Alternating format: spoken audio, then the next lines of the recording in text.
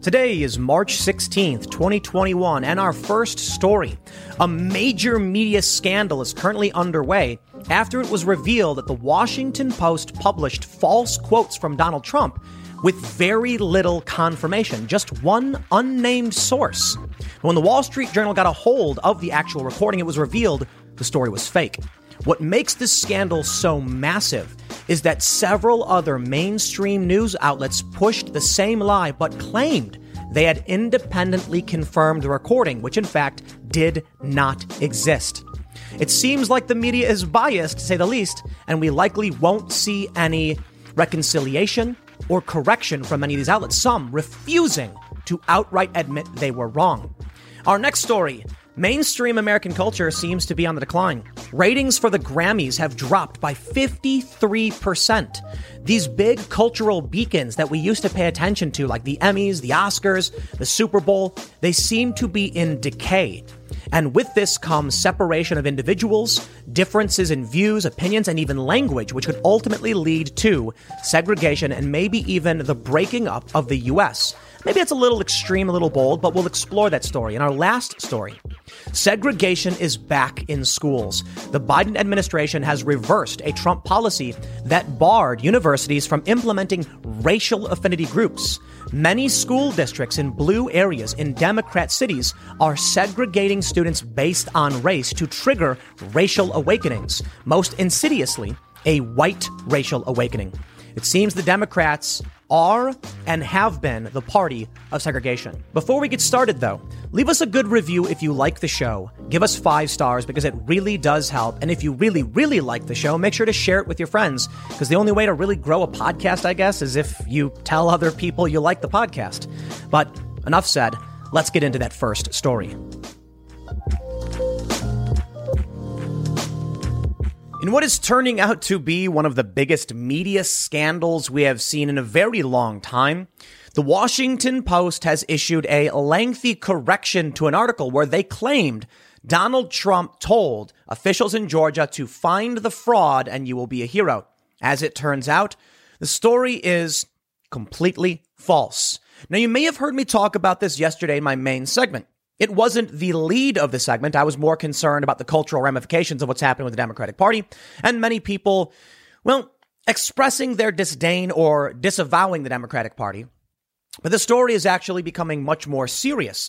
You see, while we know the media lies, and in this instance, the Washington Post put out a story claiming they had an independent source confirming this phone call, they never actually listened to the phone call. What makes this story so much more insane is the numerous news outlets that all claimed to have confirmed the exact same lie. This is it, my friends. If you look, many people have come to me and said, Tim, how do I convince my friends and family the media is lying to them, or at the very least, completely irresponsible? My friends, we have another opportunity here. So maybe you are one of these people. Maybe you genuinely trust the media and believe them. And I will tell you this. The media is not all bad. They just get things wrong often enough to cause very serious problems for our country. So maybe someone shared this video with you and said you need to watch this to understand what the media is doing. I'm going to break it down for all of you. For those that understand this already and haven't heard the story or are interested in what I have to say, share this video. Maybe you will find some people who will finally realize, because I'm going to go through a series of news outlets that pushed the lie but claimed that they had independently verified what we now know to be false. So I'll put it quite simply for you.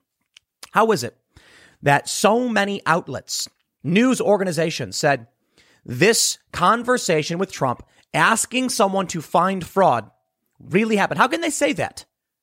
How did they confirm this? How did all of these outlets confirm this? They didn't. They lied, or I should say, their standards are so incredibly low for what they deem to be factual news. They took a random quote from a random person and said, boom, confirmed. In the end, you were lied to, or you were misled. I'll put it that way. Lie implies intent. Considering we now know that even if we think these news outlets have been duped, the individual who confirmed the call to all these news outlets absolutely lied. And that's what you need to understand about how the media operates. A single source claiming something happened was enough for all of these outlets to push the narrative. Why? The Trump bump, perhaps? But then think about how easy it is for nefarious actors to manipulate the press. Oh, maybe you're on the left. Maybe you're a Democrat. Maybe you're saying, okay, well, this is that one time. Well, think about it.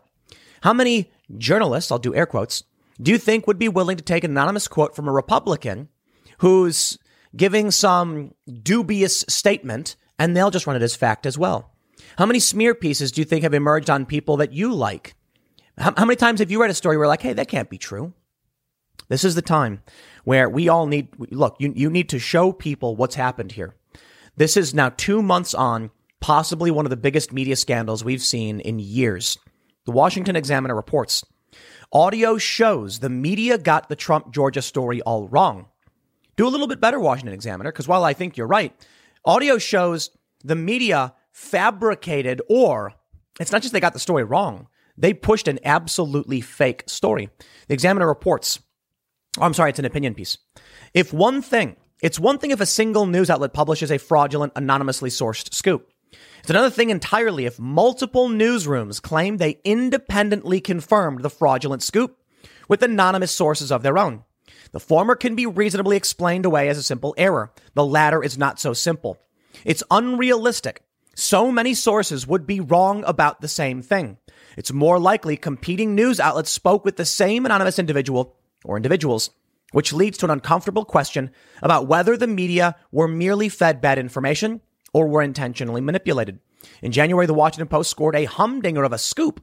Then President Donald Trump, still reeling from the results of the 2020 election, urged Georgia's lead elections investigator to, quote, find the fraud in a lengthy December phone call, saying the official would be a national hero. The Washington Post reported, citing a single anonymous source who supposedly confirmed the details of the private conversation. Now, the first thing I'll say is there's supposed to be 3 sources to confirm a story. At least that was the standard a long time ago. Apparently, that's not where we're at anymore. Ladies and gentlemen, I give you the official AP correction published by the Washington Post. In a story, January 9th, 2021, about a phone call between then President Donald Trump and a lead Georgia elections investigator, the Associated Press, based on information provided by a source, erroneously reported that Trump pressed the investigator to, quote, find the fraud, and said it would make the investigator a national hero. A recording of the call was made public 2 months later. A recording that was made public 2 months later revealed Trump did not say either, and instead said that if the investigator looked into Fulton County, the investigator would, quote, find things that are going to be unbelievable. Trump also told the investigator, when the right answer comes out, you'll be praised. It's worse than just this correction. It's worse than a series of outlets actually just somehow confirming the same false details. Some outlets have absolutely refused to issue a hard correction and are using weasel words to push the same false narrative. And I'll show you that. But first, let's keep reading. They go on to say, in released audio of the phone call shows that Trump never said those things, find the fraud. He never urged the investigations chief to find fraud in Georgia's presidential election results. He never promised the investigator would be a national hero. Rather, Trump said, if you can get to Fulton County, Georgia, you're going to find things that are going to be unbelievable, the dishonesty. He followed this by telling the investigations official she will be praised when, not if, she produces the evidence of wrongdoing. There's a significant difference between saying you're going to find things that are going to be unbelievable. And saying find the fraud. One represents the president notifying an investigations official of voter fraud in a specified county. The other represents the president demanding an investigations official get him the results he wants, regardless of the facts of the matter. Further, the Washington Post alleges Trump pressured the official. The report also alleges that the president's part in the conversation meandered from flattery to frustration and back again. However, with the exception of flattery, a review of the audio doesn't appear to support these characterizations of the call. The Washington Post got it wrong, plain and simple. Now they issued this correction. If you can believe it, the Washington Post bungling its bombshell report isn't the most scandalous thing about the episode. No, the most scandalous thing is several newsrooms claimed they independently confirmed the most damning details. NBC News reported, quote, confirmed the Post's characterization of the call through a source familiar with the conversation. USA Today claimed a Georgia official speaking on the condition of anonymity to discuss internal matters confirmed the details of the call. ABC News reported, quote, President Donald Trump phoned a chief investigator in Secretary of State Brad Raffensperger's office, asking the official to find the fraud and telling this person they would be a national hero for it. An individual familiar with the matter confirmed to ABC News. PBS NewsHour and CNN likewise seemingly claimed they independently confirmed the story through their own anonymous sources. I'd like to show you something. I pulled up some of these stories. Before I show you them, I want to stress one other really important aspect of this narrative. The quote was literally used in the impeachment process. When the Democrats were trying to impeach Trump post-presidency, they used this quote to prove that Trump was doing things wrong. The media put out a fake story that was confirmed poorly with low standards that should have been blocked by any good and honorable, reasonable journalist. And then it was used to try and impeach the president. Now, let me show you some of these things from CNN. Actually, before I do CNN, let me show you this. We have this story from CNBC. They say Trump pressured Georgia top elections investigator to find the fraud in phone call. No update. The story from January 9th from Emma Newberger for CNBC has not yet been corrected. So even though we now know the story is false and it's been a few days, this story still exists. And of course, it absolutely does say NBC News has confirmed the Post's characterization of the December 23rd call through a source familiar with the conversation. How did they confirm it? Didn't happen. So they pushed a lie. One person who was pushing a false narrative made 10 phone calls, and then all of a sudden you have yourself a national news story. That's how it works, my friends. It's a game of telephone. You see, what happens is someone writes a story that's clearly sensationalized. It gets them traffic. All the other outlets realize the risk if they lose out on this story. And so they begin pushing the same narrative and they talk to the exact same people. They say that they confirm the details based on a source from the conversation. So who are these sources? At this point, I believe it is incumbent upon these news outlets to out these sources for manipulating them, for lying. They won't do it, of course, because the name of the game is the collusion between the media. Now, while some of these outlets like USA Today, they still say this, a Georgia official speaking on the condition of anonymity to discuss internal matters confirmed the details of the call to USA Today. This story also not been updated. I'm sorry. This one actually has been updated. This is amazing. Look at this. The USA Today writes, correction. A January 9th story incorrectly quoted President Donald Trump during a conversation with a Georgia official based on incorrect information provided to USA Today. A subsequent recording of the call published by the Wall Street Journal shows Trump asked the official to look for dishonesty. That's not even true. He said, investigate and you will find dishonesty. I think I guess fine, maybe you can say technically the truth, but I love how they still included this line claiming it was confirmed. Here's my favorite. CNN. Trump pressured Georgia elections investigator to search for dishonesty in the 2020 ballots. Updated 1:41 p.m. Monday, March 15th, 2021. So now they're saying he pressured Georgia elections investigators to search for dishonesty. That's interesting. According to the Examiner, they say you can't even hear much pressure of anything. It's him basically saying, investigate. What does it mean to pressure someone? This is not a news story, my friends. This is an opinion piece. This is what you need to realize about the media. Trump pressured is an opinion statement. If Donald Trump said, could you please investigate? I think you should. You could say he pressured them. You could say he demanded of them. You could say he requested of them. You could say that Trump asked about. They chose the word pressured. It creates a framing. It's a framing device that makes it feel as though Donald Trump's yelling at them, trying to force them to do it, when in reality, Trump could very well be saying, please help me, please. Trump begs for help from Georgia elections investigator to find dishonesty. Here's my favorite part. Check this out. Editor's note. Not even a correction. You know why? CNN won't issue a correction. They say an earlier version of the story, published January 9th, presented paraphrasing of the president's comments to the Georgia elections investigator as direct quotes. The story has been updated following the discovery of an audio recording of the call. Updated, not corrected, just an editor's note. Why? Because they did not change the actual story.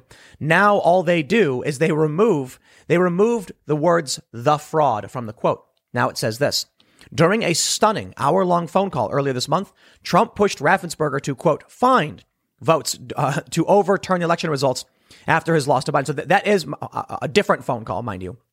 The people of Georgia are angry The people of the country are angry, yada, yada. Raffensperger told ABC Good Morning America he didn't feel pressure from the president. So that's actually a different phone call, which is interesting, is CNN conflating the two. They say President Donald Trump last month urged the chief investigator of the Georgia Secretary of State's office to search for dishonesty in the 2020 election, telling the individual that the investigation was of national importance.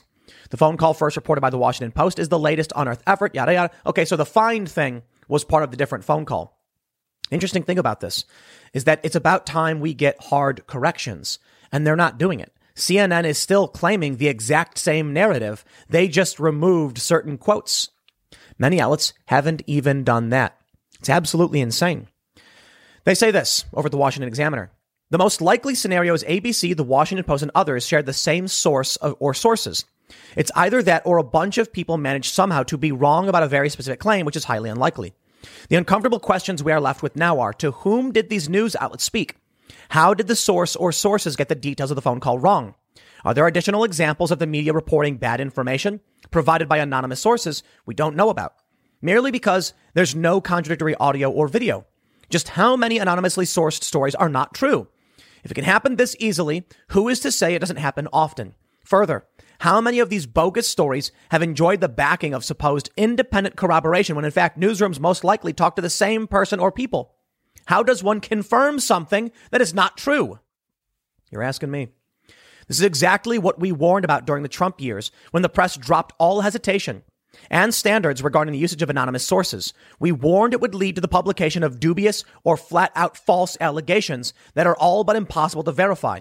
We warned competing newsrooms would feel inclined anyway to confirm the anonymously made allegations with their own nameless sources. We warned if even one widely confirmed report based on anonymous sources turned to be false, it would lead only to further erosion of trust in the news industry. Now that we know false reports based on anonymous sourcing can enjoy equally fraudulent corroboration, who is to say there are not more examples of this type of thing? The whole thing is a mess, and it's entirely of the press's own creation. But hey, at least the journalists who got it wrong can say they resisted Trump. We now have a statement from Donald Trump. He says the Washington Post just issued a correction as to the contents of an incorrectly reported phone call I had with respect to voter fraud in the great state of Georgia. He says, well, I appreciate the Washington Post's correction, which immediately makes the Georgia witch hunt a non-story. The original story was a hoax right from the beginning. I would further appreciate a strong investigation into Fulton County, Georgia, and the Stacey Abrams political machine, which I believe would totally, well, I'm not going to repeat what Trump says because YouTube will ban me if I do, but Trump thinks it will benefit him to say the least. Fulton County has not been properly audited, etc., etc. He says, you will notice that establishment media errors, omissions, mistakes, and outright lies always slant one way, against me and Republicans. Meanwhile, stories that hurt Democrats or undermine their narratives are buried, ignored, or delayed until they can do the least harm. For example, after an election is over. Look no further than the negative coverage of the vaccine that preceded the election and the overdue celebration of the vaccine once the election had concluded. A strong democracy requires a fair and honest press. The latest media travesty underscores that legacy media outlets should be regarded as political entities, not journalistic enterprises. In any event, I thank the Washington Post for the correction. We then have this. Henry Rogers tweets, Glenn, this is the impeachment brief. The fake quote is in it. And we can see in the impeachment brief, you can see the quote, find the fraud. It was there. Fox News, Democrats leaned on false WAPO find the fraud quote in impeachment hearings. Rep. Madeline Dean repeated the now corrected quotes while encouraging senators to convict Trump in the Senate impeachment trial. The fourth estate, the press. These institutions are supposed to be guarding us. They're supposed to be protecting the American people from the lies and manipulations of the authority. There was a big fear with the collapse of local journalism. Local politicians will start becoming corrupt and they will get away with it. And I believe that truly does happen. The idea is that news is becoming nationalized, that local news isn't as riveting or important to most people. They don't care all that much about their local comptroller or whatever, so they pay attention more to Donald Trump.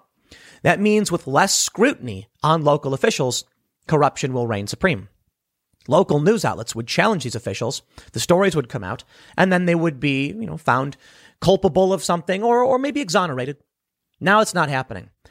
But at the national level, we're seeing, even with a nationalized press, the thirst among these journalists is for rage bait, clickbait, drama trash. Instead of telling you what's really going on so you can be better informed and make decisions, they just tell you what they think will get clicks because they want to sell ads, sell subscriptions, and make money.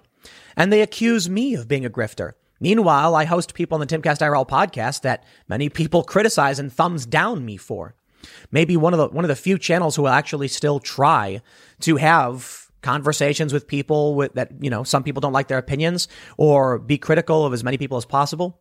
I think we're all biased, and I don't think I'm perfect at all. Although I try to make sure I'm being honest and calling out the manipulations because I truly want you to be able to make the best decisions for yourself. I don't want to be in charge of anything. I want to mind my own business, and I want to call out those that lie, cheat, and steal to gain power. The media doesn't care. They're the true grifters. They're the ones threatened by people like me because I will call them out.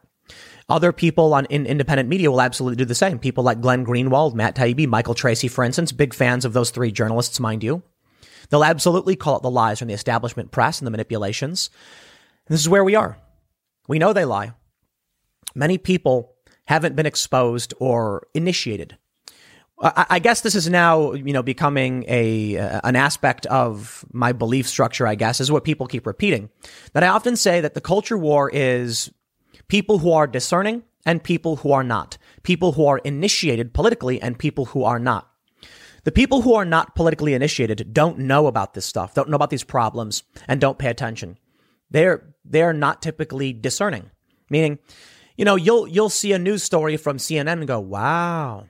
But those of us that are familiar with the Gell-Mann amnesia effect are probably saying, I don't buy this for 1 second. And maybe you're someone new. You've not seen my content before. And someone shared this video with you. So I'll explain the Gell-Mann amnesia effect because I don't want to assume everybody just knows what this is.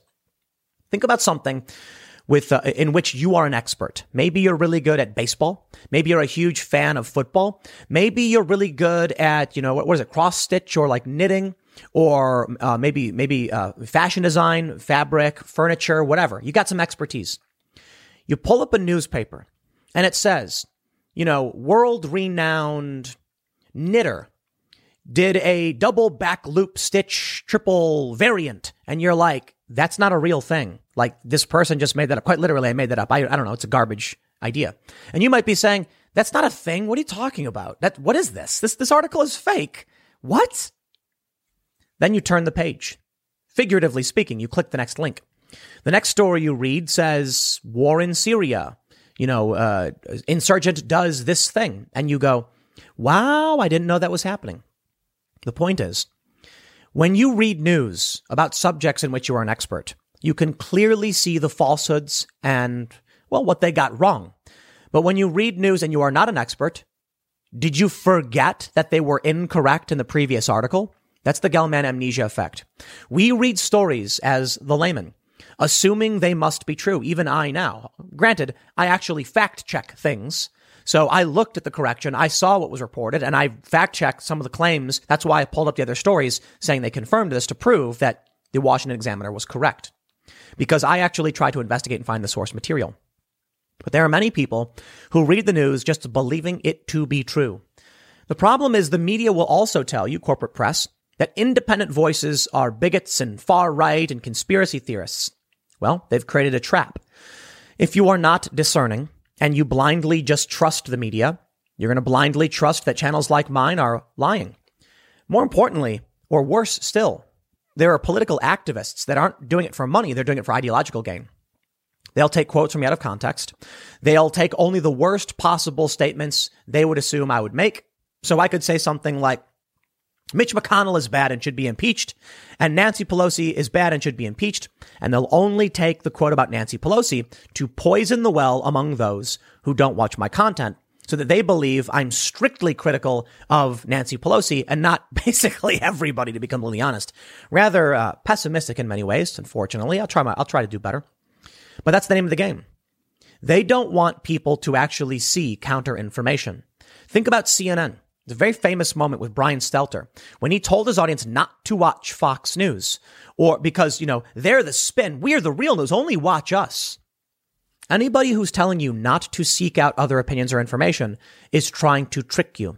I won't tell you to do that. I'll specifically say, go watch CNN, see what Brian Stelter has to say. And if I'm wrong, then so be it. You also had, I think it was Jake Tapper who said, you can't read the WikiLeaks emails. It's illegal. Only we can read it. Yeah, don't read the emails that are getting released publicly that you're allowed to read. Anyone who's telling you, only come to me for the truth, is lying to you. I'm wrong all the time. I sometimes don't have the specific citation pulled up, and I'll tell people to fact check me. There's a meme about it. I'll say, fact check me. I could be wrong on this one. Maybe I got that one wrong, and I definitely got that one wrong. And when I get things wrong, or when stories change, I issue corrections. What about CNN? They didn't issue a correction. They issued an editor's note, and they just removed the quotes but kept the story the same. Opinion pieces masquerading as news. Now, a lot of what I've just done today is, of course, opinion commentary on news stories. But it's journalistic in the sense that I fact-check some of the claims. Before I just started reading this, I looked at what Washington Examiner said, pulled up the sources they claimed had made these statements, and then confirmed. Many of them did. I can't confirm some of them. That's why I didn't show them. So I'll leave it at that. The media is not here to be your friend. The media is a corporate machine designed to make money. It is a capitalistic enterprise. If you are someone who views yourself as on the left or a socialist and you don't like capitalism, never forget these companies, even Fox News, Breitbart, CNBC, the New York Times, I don't care who they are and where they lean. Their goal is to make money from you. I guess it is what it is. It's going to require people to have a critical eye of the media if we're going to solve this problem. But I'll leave it there. Next segment's coming up at 1 p.m. on this channel. Thanks for hanging out, and I will see you all then. The Grammys have been generating quite a bit of controversy with some of their performances. One that I criticized depicted riots where a rapper performed a song. His name is Lil Baby. It showed the police as bad guys, the rioters effectively as good guys. And an activist came out joining the set apparently saying, we don't need allies, we need accomplices. It was effectively a pro-Black Lives Matter riot message. Now, I'm not one for cancel culture.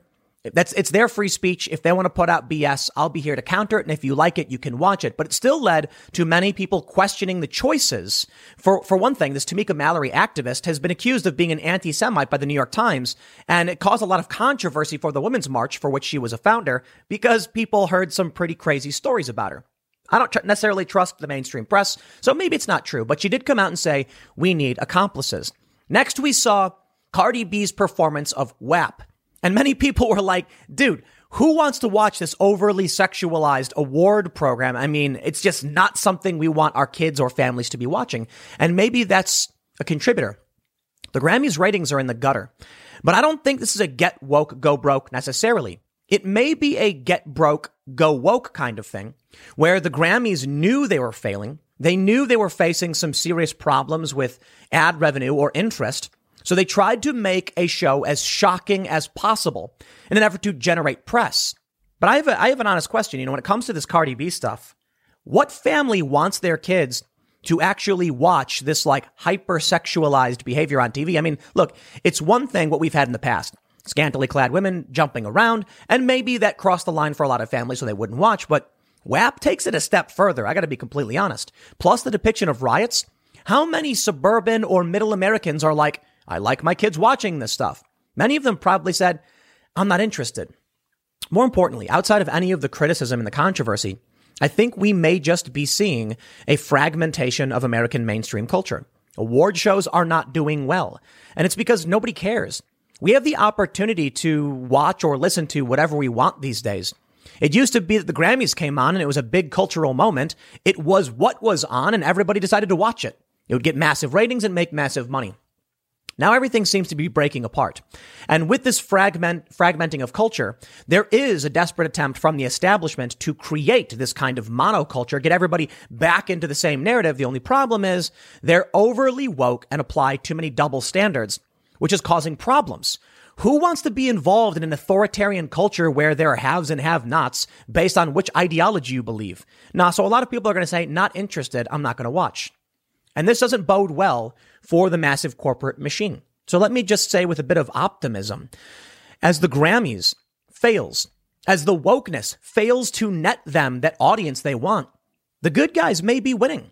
Those who believe in freedom, individuality, free speech, etc., we may be actually taking ground as they lose audience. More and more people are watching shows like mine, so maybe that's where we're headed. I want to show you some of the controversy and what's going on with the ratings and the collapse, but I want to make sure I point this out first and don't bury the lead. Check this out. Grammy Awards 2021 earns $80 to $82 million in national TV ad revenue.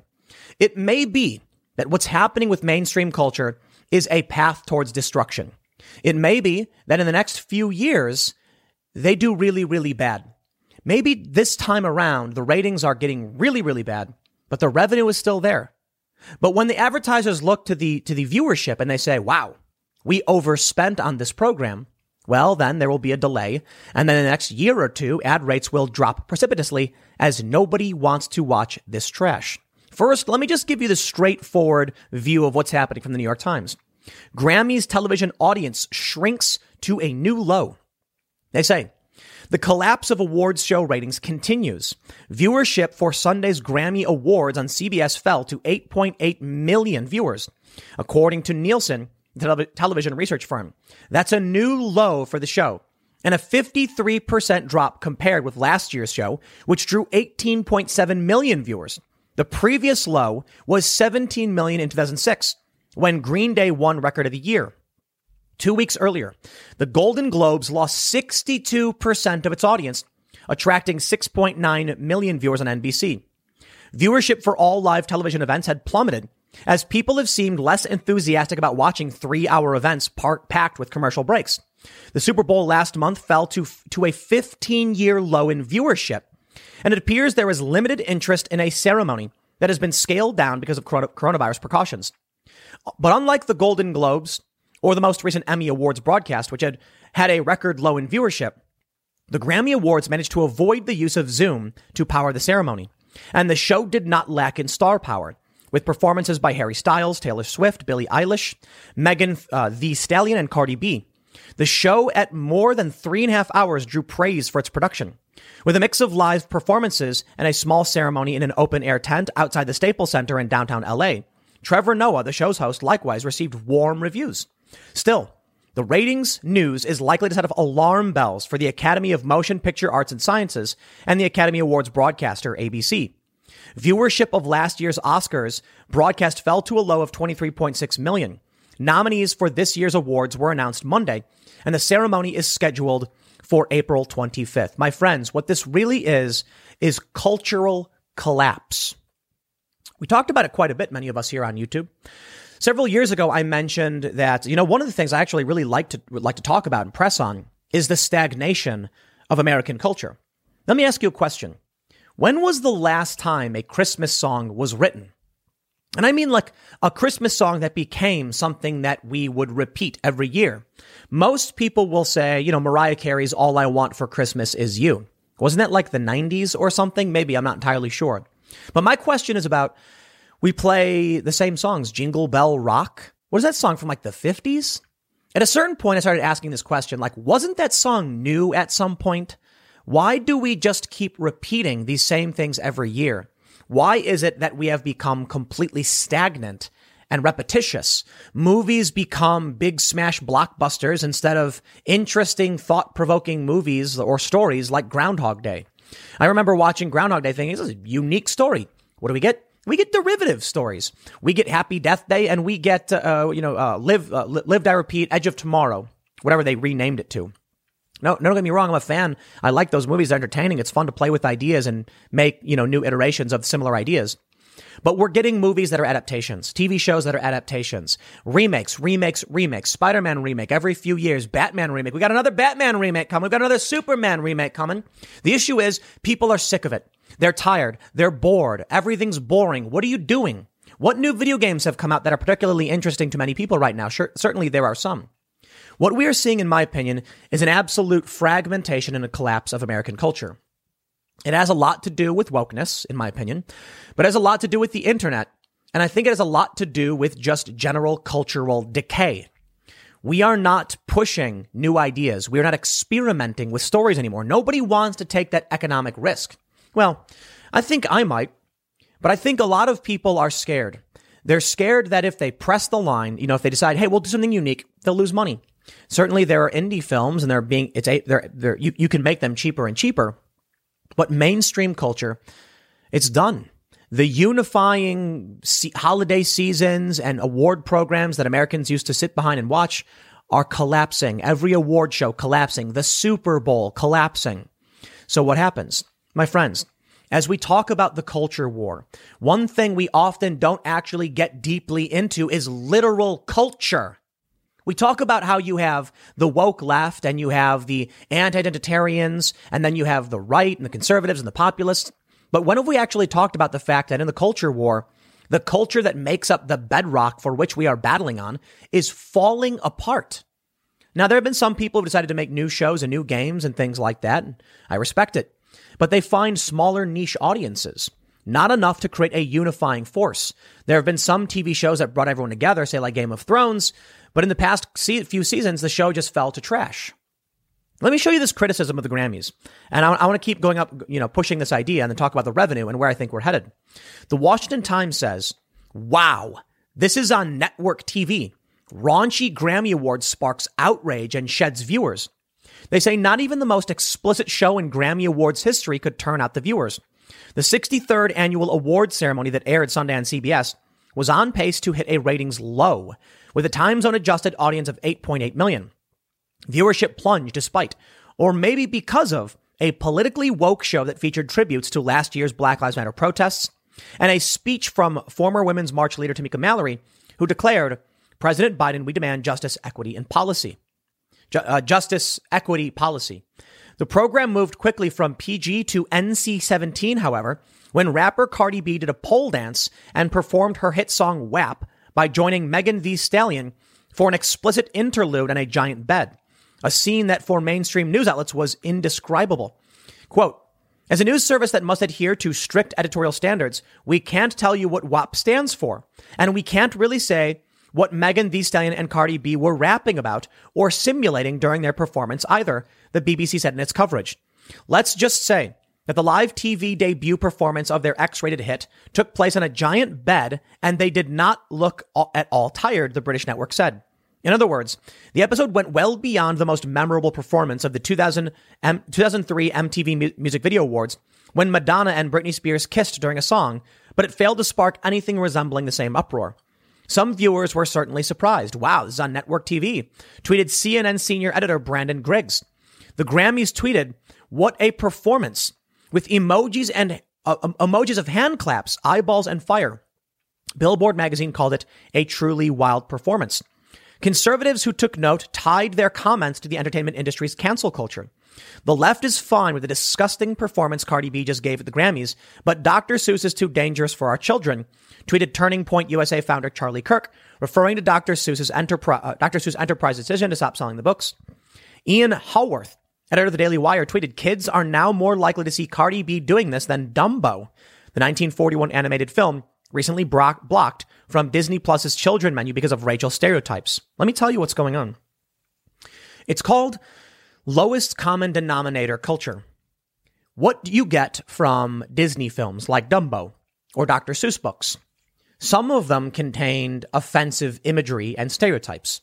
I, for one, don't care all that much if they stop selling them, or if they do. If you don't like it, you can make your own things, right?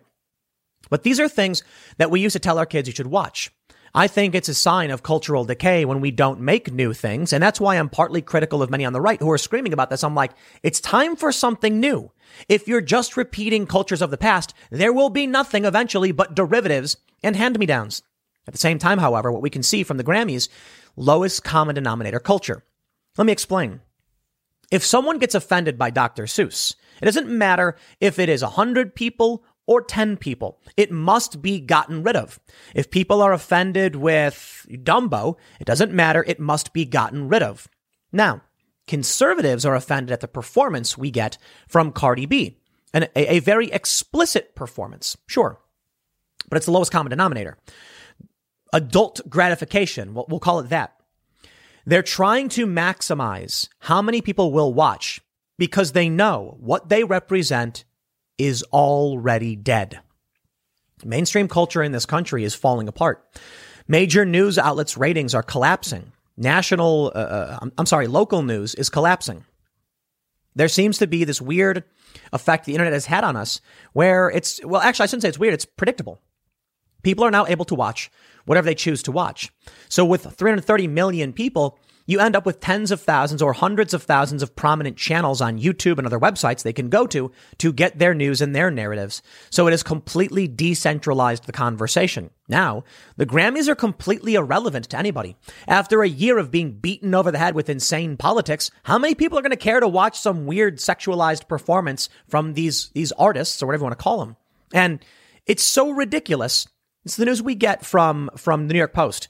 Did Cardi B fart during her Grammys WAP performance on a giant bed? What were they thinking? I'll tell you what they were thinking. They're desperately trying to shock as many people as possible and pander to the lowest common denominator, which is baser level instincts, I suppose. I remember back in, I think it was like 2004. I'm hanging out at my friend's house and we were playing, Knights of the Old Republic on, what was that? It was on an Xbox, I think. I can't remember.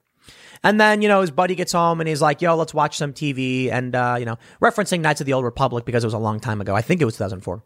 And we put on a Family Guy, I think. I think it was Family Guy. I don't remember. And I said something like, dude, in the future, there's going to be one channel that's nothing but like The Simpsons. You can literally just like turn on The Simpsons channel. And we were all like, yeah, dude, crazy. We laughed about it. And the reason we did was because we were looking at these cable channels where like it was playing like 3 hours of The Simpsons. I was right. Today, you can go onto Hulu and just play. How many episodes are there of The Simpsons? Hundreds? Over like 30 years? You will not be able to watch every single episode in a single day with work and food and everything. It would take you quite some time to go through every single episode. I mean, you could do it in a relatively short amount of time. But I reference that because everything has become absolutely hyper-focused. People are choosing to go to political channels where they get their literal politics said back at them. People come to a channel like mine. This one has just over 1 million subscribers, and I talk about things in a moderate perspective, but there are people who don't like me because they're staunch Trump supporters or they're just general conservatives, so they'll go to a channel like Steven Crowder. There are progressives who don't like this and won't watch it at all, even though many Trump supporters probably would watch this my content. There are many on the left who will go and only watch one progressive and get their news distilled through that one individual. That's all they care about. They've developed a routine and they can watch the shows they want to watch. But this leads us to a dangerous place. You see, the culture war isn't just about whether or not one side is going to win over the other. It's not just about libertarian versus authoritarian. It's about whether or not we as a country remain cohesive and actually share something that we want to defend and protect. If you watch certain progressive YouTubers, you'll end up believing things that aren't true, but will drive you towards a left tribalist approach. And maybe you think, certainly there are things that I say that aren't true because I get things wrong. So I'm not saying that these people on the left will tell you lies. Many of them will, and many on the right will tell you lies. I think it's an exception in a rule system. Like many on the right are more likely to give you information that is factually accurate because they know you can go and watch whatever you want. And in the mainstream progressive space, because they do have establishment control, they say whatever they want because they know their audience is captive and tends not to go anywhere else. But now we're getting people who are saying, instead of watching the Grammys, I'm going to watch Tim Pool. But the people who watch Tim Pool might not watch any other channels, and you definitely should. But how much time do we really have in the day for our programs? Think about this. See, back in the day, it was The Simpsons. It was on at 7, or it was Star Trek, The Next Generation, airing on UPN at 8 p.m. or whatever when it was syndicated. I think it was a CBS show. I can't remember. Or NBC or something. It was on a bunch of channels. So at this date, at this time, you'd go home, you'd turn the TV on, and tens of millions of people would all watch the exact same thing. Maybe it's the Grammys. Then they would all go and talk about it at work. Today, people go home, and with what little time they have, there is a competition for their attention. Some will choose me, some will choose Kyle Kalinske, some will choose Styx Hexenhammer. But then their views will be shaped very specifically by a single show that they watch, and not everyone else does watch. Because of this, there is no real unity. There are a lot of people who put out overt lies about me. I try to avoid talking about individuals and their channels in specific ways or accuse them of doing things publicly because, well, I don't watch every single one of Kyle Kalinski's videos. I don't watch every single one of Steven Crowder's videos. But you see, people build up this worldview based on increasingly smaller cultural factions. Where that leads us. Okay, let's talk about money. The Grammys pulls in $80 to $82 million in national TV ad revenue. That's really good for them. They'll probably do this again next year, but the revenue will probably be cut in half or more because what's going to happen is a lot of these advertisers are going to say, you didn't pull in the numbers and we took a loss. I spent X amount of dollars. I only made Y amount of dollars. The number was less than I spent, so it wasn't worth it for me. I'll tell you what, I will give you less money for the ad. There you go. The Grammys will then net less, but they'll also notice they overspent last year and they won't want to do it again. And they know the ratings for the Grammys are collapsing, so the Grammys may eventually just get canceled. What happens then? It's really interesting. While they're certainly making money today, there is something that's going to be affecting us that I think will lead this country to disillusion. And I'm not talking about civil war. I've talked about the potential for conflict and civil war quite a bit. A lot of people on the left just don't care to hear it. And not that I think it's an absolute or that I know everything, but I do think we're in a cold conflict of some sort. And that's a quote from a Princeton professor.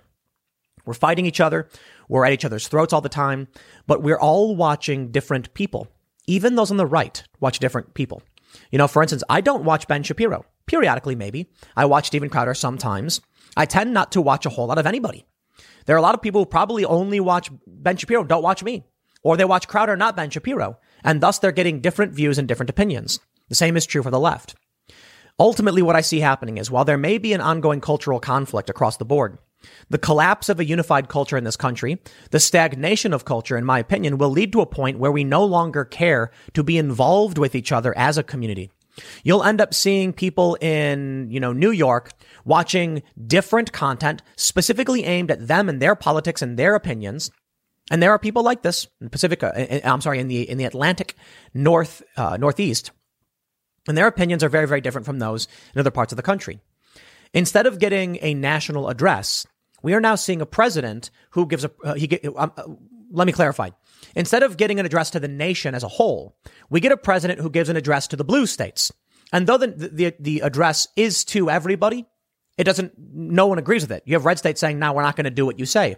There's no cultural unity. So let me try and wrap this up. Otherwise, I think it's becoming too verbose. The Grammys doesn't matter to me. The Emmys, none of this matters. What matters is that the unifying culture that we had, the conversation we had, even Game of Thrones contributed to this unifying of culture. It's collapsing. People are going to watch whatever they want to watch. They're going to talk about whatever they want to talk about. It makes it harder for us to associate with others and our own neighbors. You used to be able to go to work and at the water cooler like, hey, do you see that new movie that just came out? Well, now movies are over. COVID shut down the movie industry for the most part. And now you turn on Amazon or whatever, and there's thousands of movies. So which one did you watch? Hey, did you see that movie? What's it called? It's called Spiral. Never saw it. What's that one? It's this movie. Well, okay. Not much to talk about. Not much to share. Maybe people are just going to stop watching. Ratings are down for literally everyone. So I wonder what people are really doing. Maybe there's a net positive because it's not so much that our culture will collapse, but that people will start developing new unifying cultures around new ideas. But here's my prediction. I think that as more and more people disassociate with a greater American culture, you end up with people caring less, and you end up pushing the United States towards something that very much may be a peaceful divorce. Not because of the culture war, but because we just don't care about each other anymore. Maybe economic ties will force things together, but when you combine the culture war, what happens when you get to a point where there's absolute fighting? People are, Donald Trump wins and they say, why are we going to accept this? Why would 80 million people accept a president they don't want? What happens then when someone's like, dude, we don't watch the same movies. We barely speak the same language. The woke versions of words is different from what most Americans recognize. They have their own semantics, colloquial use of words. So what happens when we're speaking a different language, watching different movies, and physically fighting with each other? The collapse of the culture. That's what I see happening. So again, we can criticize the Grammys. We can say they're dumb. We can say they're woke or whatever. It's not a get woke, go broke thing. It's an American decay thing. And I guess I could rant on this for a long time, but I'll leave it there. Next segment's coming up at 4 p.m. over at youtube.com/Timcast. Thanks for hanging out, and I will see you all then. Near the end of Donald Trump's administration, he passed an executive order barring many elements of critical race theory trainings in the federal government. He also barred contracting companies that used these similar trainings. The media screamed that Trump was banning diversity trainings, but that's a manipulation. They weren't telling you what was actually going on. They were using clever words and false framing to make it seem like Donald Trump was a bigot, when in reality, many of these programs outright violated the 1964 Civil Rights Act. Now, if you're somebody who doesn't reach beyond the news and you just believe what you hear on TV, which is probably not many of you, if any at all, well, then you're just going to believe it. Donald Trump is a bigot and he's pushing the far right white supremacist ideals. But if you actually look into what his executive order was and what was going on, you'd realize Donald Trump was correct. You see, I rag on Democrats a whole lot on this channel. And for this, many people say, Tim is conservative or he's right wing. But in fact, I'm actually not. Recently tweeted that Joe Biden's progressive income tax doesn't go far enough. Well, actually, I did a Futurama reference saying it doesn't go too far enough. In fact, I'm pretty left on many issues. But I take specific issue with media deceptions and the pushing of agendas, which I view to be overtly racist. Segregation is back. It's getting worse. It's been getting worse. And I and many others have been talking about this for years. It is not the Republican Party pushing segregation, race-based training, and overt racism. There are certainly some elements of the right in the Republican Party. Many of these individuals have been excised from the party. However, it is the Democrats that seem to be doing everything in their power to bring back racism and segregation, and I am going to show you definitively and prove it.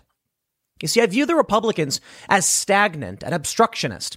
I'm not a fan of Mitch McConnell or the Republican Party leadership because not only do I disagree with many of the Republican Party policies, they don't fight for anything anyway. So there's nothing to really be upset about other than they're obstructionist. Okay, they do have some policy positions I disagree with they've tried to push, but for the most part, what do they do? The Democrats are on offense, and Donald Trump was on offense, and that was about it. There were some good things about Trump, many bad things, but the Democrats seem to be worse. There's a meme among conservatives that Democrats have long been the party of Jim Crow, segregation, slavery, etc. While this is historically true, you often get media outlets saying, yes, but the party's flipped, they've changed. Maybe, but I'm sorry if I just don't see it. It is the Democrats today pushing racial affinity groups, race-based segregation. It is blue cities. It is urban centers that are pushing these policies. And it typically is the Republicans saying no to this.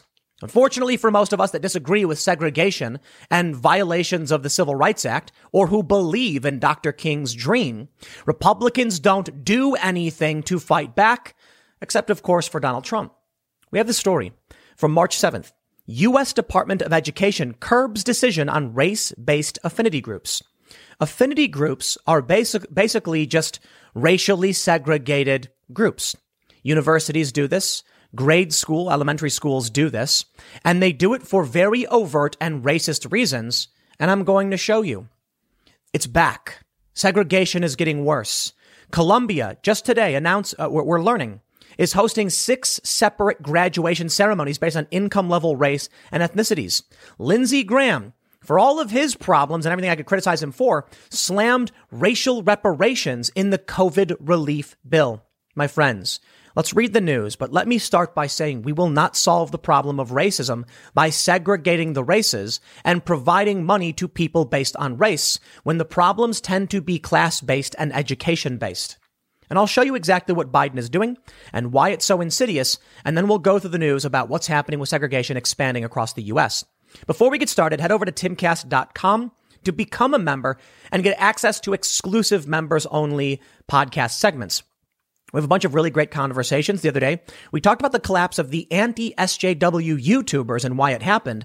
And when you become a member at Timcast, you're providing that safety net for me and my company and my employees in the event that we get purged or banned. We will still be able to produce content, albeit the reach wouldn't be nearly as far, but at least we will still exist in some form. But don't forget to like, share, subscribe, hit that notification bell. Let me read you the story from the New York Post. They say, the U.S. Department of Education suspended a decision that found racial affinity groups discriminated against students and staff, the Post has learned. The goal of the programs used by the New York City public school system and other school districts is to separate students and staff by racial groups in order to help address discrimination and white privilege. But the practice of separating schools into racial groups is discriminatory, a determination obtained by the Post found. The findings, reached during the waning days of former President Trump's time in office in early January, were in response to a complaint about a Chicago area school district's racial equity training programs and lesson plans. Sources said the findings, if implemented, could apply to New York City and other school districts. The Post last year exclusively reported about city early childhood teachers being asked to be segregated into discussion groups based on skin color, race, and ethnicity following the George Floyd killing at the hands of Minneapolis police and the violent riots that followed after. They said protest. I'm correcting them. Critics ripped the initiative for perpetuating racial stereotypes. One Manhattan principal even asked parents to reflect on their whiteness to address white supremacy, white privilege, and discrimination. The 18-page letter of finding, drafted by the Federal Department of Education Office of Civil Rights Enforcement Director Carol Ashley, was triggered by a complaint filed by a former NYC arts teacher who now works in the Evanston-Skokie, Illinois school district. The DOE findings said the Evanston-Skokie school district violated civil rights law by separating administrators in a professional development training program in August 2019 into two groups based on race, white and non-white, offering various racially exclusive affinity groups that separated students, parents, and community members by race, implementing a disciplinary policy that included explicit direction to staffers to consider a student's race when meting out discipline, carried a colorism privilege walk that separated 7th and 8th grade students into different groups based on race. Quote, if you are white, take 2 steps forward. If you're a person of color with dark skin, take 2 steps back. If you're black, take 2 steps back, the privilege walk exercise said. The goal was for white students to learn more about white privilege, internalized dominance, microaggressions, and how to act as an ally for students of color, the lesson plan said. But Ashley of the DOE concluded the school district engaged in intentional race discrimination by coordinating and conducting racially exclusive affinity groups, which resulted in the separation of participants in distinct programs based on race in violation of the Title VI regulation. My friends, that is quite literally the 1964 Civil Rights Act. These urban districts, these Democratic politicians, these people in the Biden administration, they are absolutely reactionary, which means they are trying to bring us back to a time long since past, reacting to the change, the revolution brought about by the civil rights movement, which desegregated this country. When I was covering Ferguson and Baltimore riots, this was over the police killings of certain individuals, there were certain rooms in these organizing areas that were segregated for certain people of certain races. And I thought it was actually scary and shocking. They said it was a safe space only for people of color or the African diaspora. I thought segregation was wrong. We're supposed to be fighting to be one country, one people, one planet, one human race. Instead, you actually have people like Don Lemon on CNN demanding that people see color. I think it's fair to point out there are issues of racism that we need to deal with. I think it's important to point out that we should note these things. But to create government programs would still violate the 1964 Civil Rights Act. And honestly, it'll only make things worse. We've now brought ourselves to a point in this country where we have ended most of the racist programs and laws, if not all of them. Now, there are still remnants of this racism, but the solution here isn't to bring back racist policy or racial discrimination. Though that's what the intersectional or identitarian left would want to do, that will only make things worse. Now, I can already tell, whenever I bring this up, there are many on the left who say, Tim, you are wrong. Affinity groups are a good thing. Let me break down for you the problems we have. And I want to show you this. Racial affinity groups from the anti-racist classroom in Sacramento City. And I want to read for you the first paragraph. I did cover this before, but in this context of what's happening with the universities, it's important to bring up again for those that aren't familiar.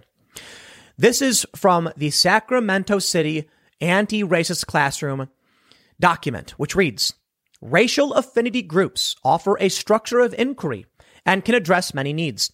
They support us in exploring what has been forbidden, forgotten, and unhealed. For example, in racial affinity groups, white people can discover together their group identity.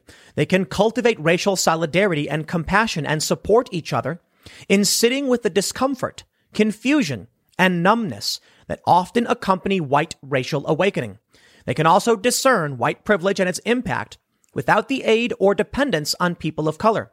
White people who have formed racial affinity groups can report that they recognize their collective commonality and shared history, as well as the impact that their privilege has had on other races and on each racial affinity group member.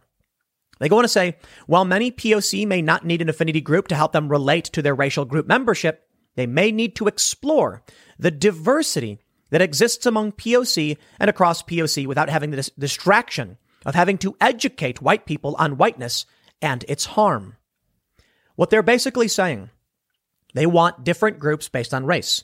They would take all of the small white children and put them in a group to ask them to learn about their shared history.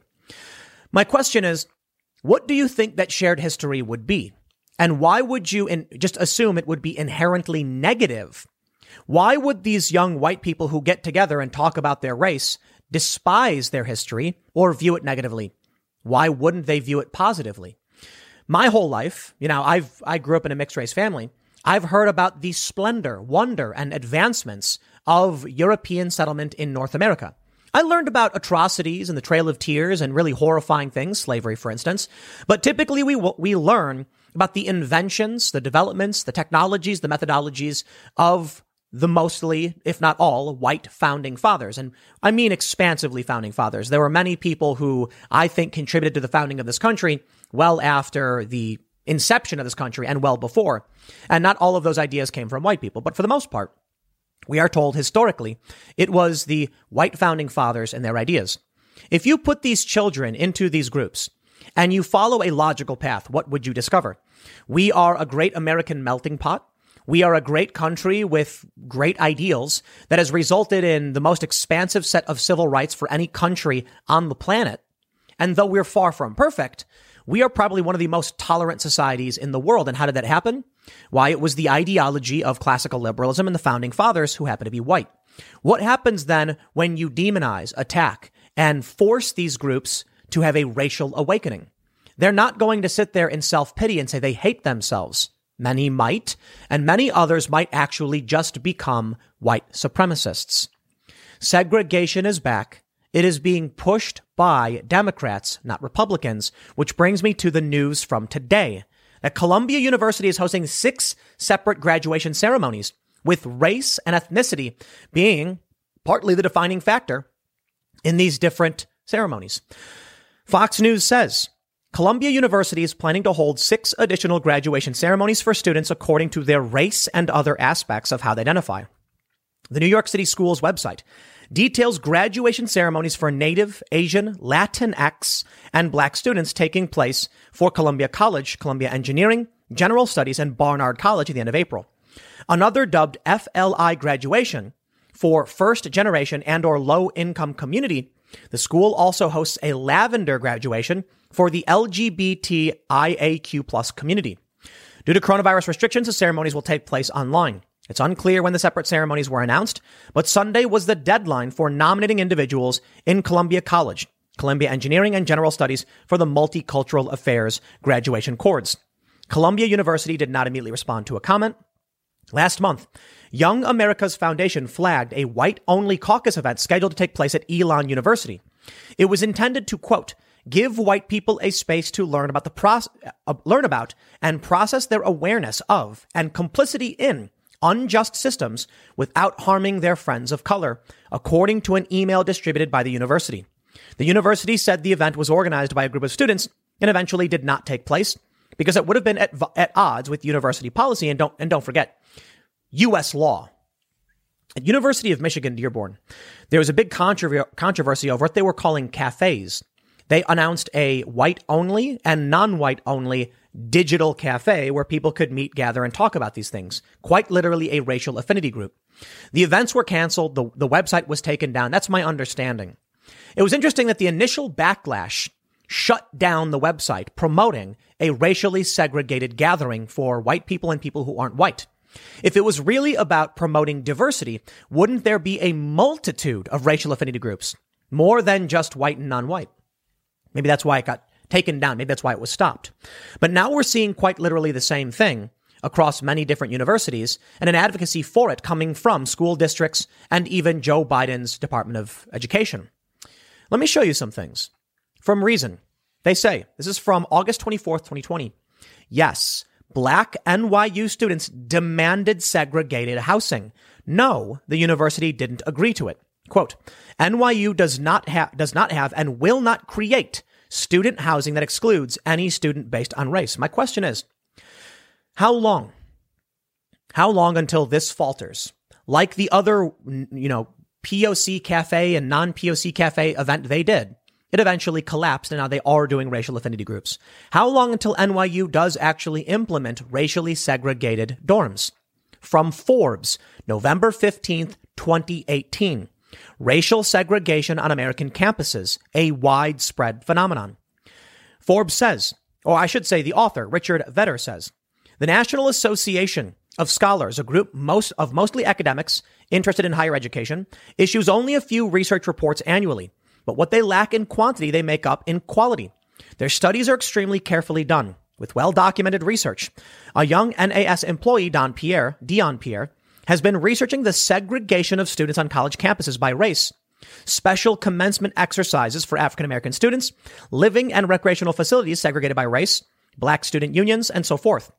These practices have existed for decades on some campuses, and rather than fading as racial prejudices decline, witness rapidly increasing interracial marriages, they are flourishing. The Pierre study, mostly completed, should be released around Martin Luther King Day in early 2019. All of this is terribly ironic. In 1954, in Brown v. Board of Education of Topeka, the U.S. Supreme Court effectively outlawed racial segregation in our schools. Angry whites, especially in the South, fought the attempt to integrate schools, often leading to violent protests, such as when James Meredith became the first black student to enter the University of Mississippi in 1962. Civil rights leaders put their lives on the line working for a colorblind, non-race determined society. Most memorably, King, when he articulated his dream, where people, quote, will not be judged by the color of their skin, but by the content of their character. The bitter struggle to break down racial distinctions in education lasted for decades. Yet now universities are reintroducing segregation, making race the primary determinant of student participation in some activities, such as black student unions or race-based housing facilities. I may be biased, my friends, because many of you who are frequent viewers of my content know exactly why this has always freaked me out and why I've never been a fan of Democrat policy towards racial segregation and critical race theory. And it's because I come from a mixed race family, second generation. It's because I witnessed discrimination against my dad based on his race, even though he was part of an interracial marriage with interracial kids. He still faced detriment based on his race, which made no sense. We were anything but privileged. We were supposed to be this family that represented the future of this country that the progressives fought so hard for, that people like Dr. King in the civil rights era fought so hard for, that after Loving v. Virginia, we were finally supposed to be accepted and actually benefit from the great privileges of the society. But in fact, it was the progressives and the Democrats who fought so hard and are continuing to fight to make it all worse for people like me and my family. Meanwhile, you have many unwitting, dare I say, useful idiots who support this policy from Democrats, maybe because it grants them power or because they are actually white supremacists. Perhaps you don't agree and you don't believe me, but let me show you a statement and a comic to break down what is actually happening. Recently, Bill Burr, the comedian, was called racist. And it probably has to do a lot with his comedy, which is particularly offensive, but it stems from his appearance, I believe it was at the Grammys, I'm not sure, where he mispronounced a Latino woman's name. He just pronounced it poorly and he said, sorry if I'm butchering your name. Well, he was called racist. A woman on Twitter posted, Gen Z calling Bill Burr a racist, Bill Burr and his beautiful wife, Nia. Bill Burr is in fact married to a black woman. And I don't think that matters. I think they are two people who love each other. Good for them. I'm glad. It's actually amazing that we can see how far we've come in terms of civil rights and where we are today in terms of accepting people who just love each other. However, a man named Claiborne Griffin, a verified Twitter user, tweeted this after this image saying, while I'm not suggesting Bill Burr is racist, a white man having a non-white wife, so saith Claiborne Griffin, can sometimes be a sign of racism. So you shouldn't assume someone isn't racist just because they own, and this is his word, a minority, we'll just say love servant. They may very well, and this is what Claiborne says, have one because they are racist. one of the most shocking displays of overt racism I have ever seen on this platform. And it's coming from someone purportedly on the progressive left. Now, of course, there are many progressives who push back on people like this and slam them. It's not indicative of every single person on the left, mind you, but it is enough.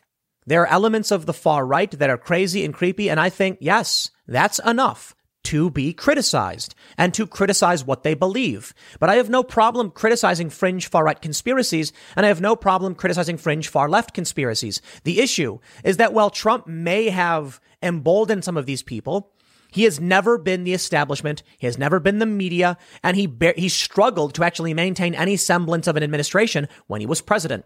Many of his appointees turned on him. John Bolton was a dumb move who stabbed him in the back, and Trump struggled to get a lot done. The establishment political class, Democrats and Republicans, they push many narratives that we must be concerned with. And right now, and in the past several years, the past decade, it has been the establishment Democrats with tacit support from progressives pushing this ridiculous behavior. There are many dirtbag leftists, they call themselves, that I absolutely respect for calling out the wokeness, the critical race theory, and I love the memes. There was one, I think it was from Kyle Kulinski, a progressive, where it said something like, we just want healthcare, and it was like the sad, depressed meme guy, and then Democrats offering up critical race theory. They think that by having a diverse military-industrial complex, progressives will just fall in line. But perhaps this is why we see censorship affecting the anti-war left as well as conservatives, those who push back on this psychotic orthodoxy and dogmatic cult-like behavior from the Democratic establishment that for some reason has always pushed for segregation. Maybe there was a brief fleeting moment for a couple of decades. I don't know. Maybe I was too young. But they were the party of segregation then, and today they are the party of segregation. So I will absolutely be calling them out because these are the ones who freak me out. Let me show you this meme image. There's a black man who says, this is an historic moment. People of color finally have a space safe from white privilege and discrimination. And there's a man putting up a sign who says, actually, this sign has been in the basement of the university for decades. And it's a sign where there is an ED scratched off of a certain word, and it says people of color dormitory. And they're pointing out the segregation was then, and it is being brought back now under a very similar name. It's the same thing. And I think it's fairly obvious if you pay attention and you're critical of this. The problem, I suppose, is that there are many people who are not paying attention. So while it may be obvious when you see them doing it, if you're a tribalist who goes along with this, if you're a dogmatist who believes in identitarianism, or you're a Democratic established politician, you're probably in favor of this because it gives you power. You can cancel those who disagree with you policy-wise. You can get your politician elected. You can accuse Trump of being racist. And I'll give you an example. Take a look at this from law.com. Trump executive order forcing cancellation of more diversity events, DOJ groups say. The dangerous consequences of suspending more than just trainings have already begun to play out. Groups for diverse staff at Justice Department have scrapped more events over concerns they would violate Trump's recent executive order prohibiting diversity and inclusion training. You see how insidious it is to call it diversity, but then actually advocate for students to be separated based on race? Isn't diversity when we have different ideas and we're people of different racial or ethnic backgrounds and identities? Isn't it diversity when we're all together, working together? At what point did diversity come to mean racial segregation? It's semantics. It's doublespeak, straight out of 1984. They argue that segregation is diversity. They're doing it, and it's happening right in front of us, and it's only gotten worse. Maybe you've heard me talk about a lot of this stuff for some time, and maybe this is just an update for you because now we're seeing just how bad it's gotten. And I think it's going to continue to get bad. And I think those of us who believe in true classical or social liberalism, where the individual is protected, we're losing. Maybe we're not completely losing. Maybe the night is always darkest before the dawn. And what we're really seeing is that the more this kind of behavior happens, the more regular people are going to tune out, and these institutions will get woke and go broke. How many people actually want this? The scary thing to me is that it's likely there are, you know what? I'm going to say it. They try to argue that there are crypto fascists or crypto white nationalists. This guy Claiborne Griffin, for instance, on Twitter he has made one of the most overtly white supremacist things I've ever seen. But I shouldn't call it most overt. I should say it's subversive. Telling you that someone in an interracial relationship may secretly be racist. It's insane. It absolutely is insane. Bill Burr is married to a beautiful woman. They look like they have a very loving relationship. And this woman slammed Claiborne, telling him to basically shove off.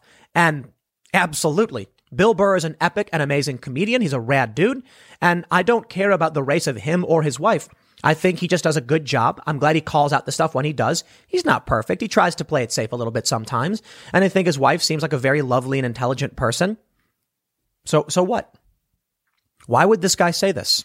And how many more people exist like him who believe these things and are secretly pushing this while claiming to be on the left? It reminds me of the trope about the abusive male feminist. They claim to support women, but they're actually just trying to use feminism as a foot in the door to get in safe spaces with these women and then abuse them. And here we are today.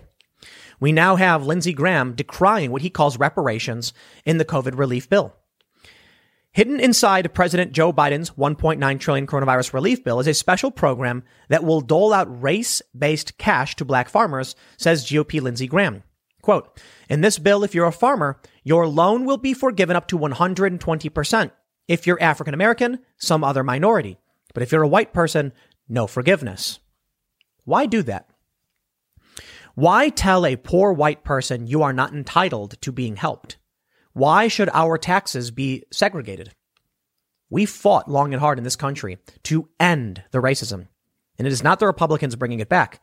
As much as I am no fan of Lindsey Graham, I can give him respect for calling out race-based programs that give money to people based on race. This should be outright illegal. But you take a look at Joe Biden's administration, and we'll bring it all together. The U.S. Department of Education suspended a decision that found racial affinity groups discriminated against students and staff.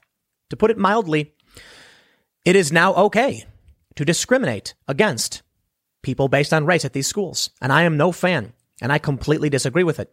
For his troubles, Lindsey Graham was slammed. The National Black Farmers Association calls for Graham to apologize over racist comments. If you criticize the government giving out money based on race, they'll call you racist. Here we are. Where does this all lead us? At a time when we are hyperpolarized, worse than we've ever been. At a time when it seems like we have no unifying culture. The Grammys ratings are down, Emmys are down, Super Bowl ratings are down. None of us are watching the same programs. Our culture is fracturing. At a time when cultural stagnation is on the rise, movies are repetitive, redundant, repeats, adaptations. We also have an effort by the left and Democrats to separate people based on race. This may be the most divisive time in American history. We don't agree on policy. We don't agree on politicians. We don't agree on social issues. And then we're being separated on a bunch of different issues. The TV shows we watch, the commentators we listen to, our income levels, where we live, who we vote for, and now apparently race. So what do you think's going to happen? Do you know what divide and conquer means? Here we go. Is there a solution to the division that I believe will eventually result in conquering? I don't think so. I could go to the woke leftists and argue why I think what they're doing is wrong, and they'll just tell me I'm wrong. They'll scream, it takes one to know one. Nothing will get resolved. You can take a look at Twitter and, Twitter and YouTube. Many of these once anti-SJW types that were critical of all of this stuff have now become anti-establishment. While they may not be supporting overt wokeness, they're certainly critical of those who are challenging the status quo and challenging critical race theory. And I find that outright strange. The progressive left and many of the populists, the ones who don't support this, will still line up behind it to go after Trump supporters. Well, fine. Consider a threat what you want to consider a threat. But in the end, what will happen is we will be completely divided and then we'll be conquered. Or at the very least, we just collapse. And then we can see rival nations start to take over and become that superpower, the destabilization may very well lead to international conflict and war. So I don't know. I don't know if that will happen. I can't see the future. I can only tell you that I argued this is a problem. It's becoming worse. It will likely only get worse, seeing Joe Biden is rescinding Trump's executive order on critical race theory, allowing these race-based segregation to continue. And why should I assume the Democrats would do anything else? Dividing up this nation will make it easier for Democrats and corrupt politicians, Republicans included, to maintain power. So here we go. But in the end, with no unified front for America, no unified community or culture or mission, then we just get crushed. And that's where I think we're headed. I'll leave it there. Next segment's coming up tonight at youtube.com/TimcastIRL. It's a live show. We take your comments, we read them, so come hang out at 8 p.m. and we will see you all then.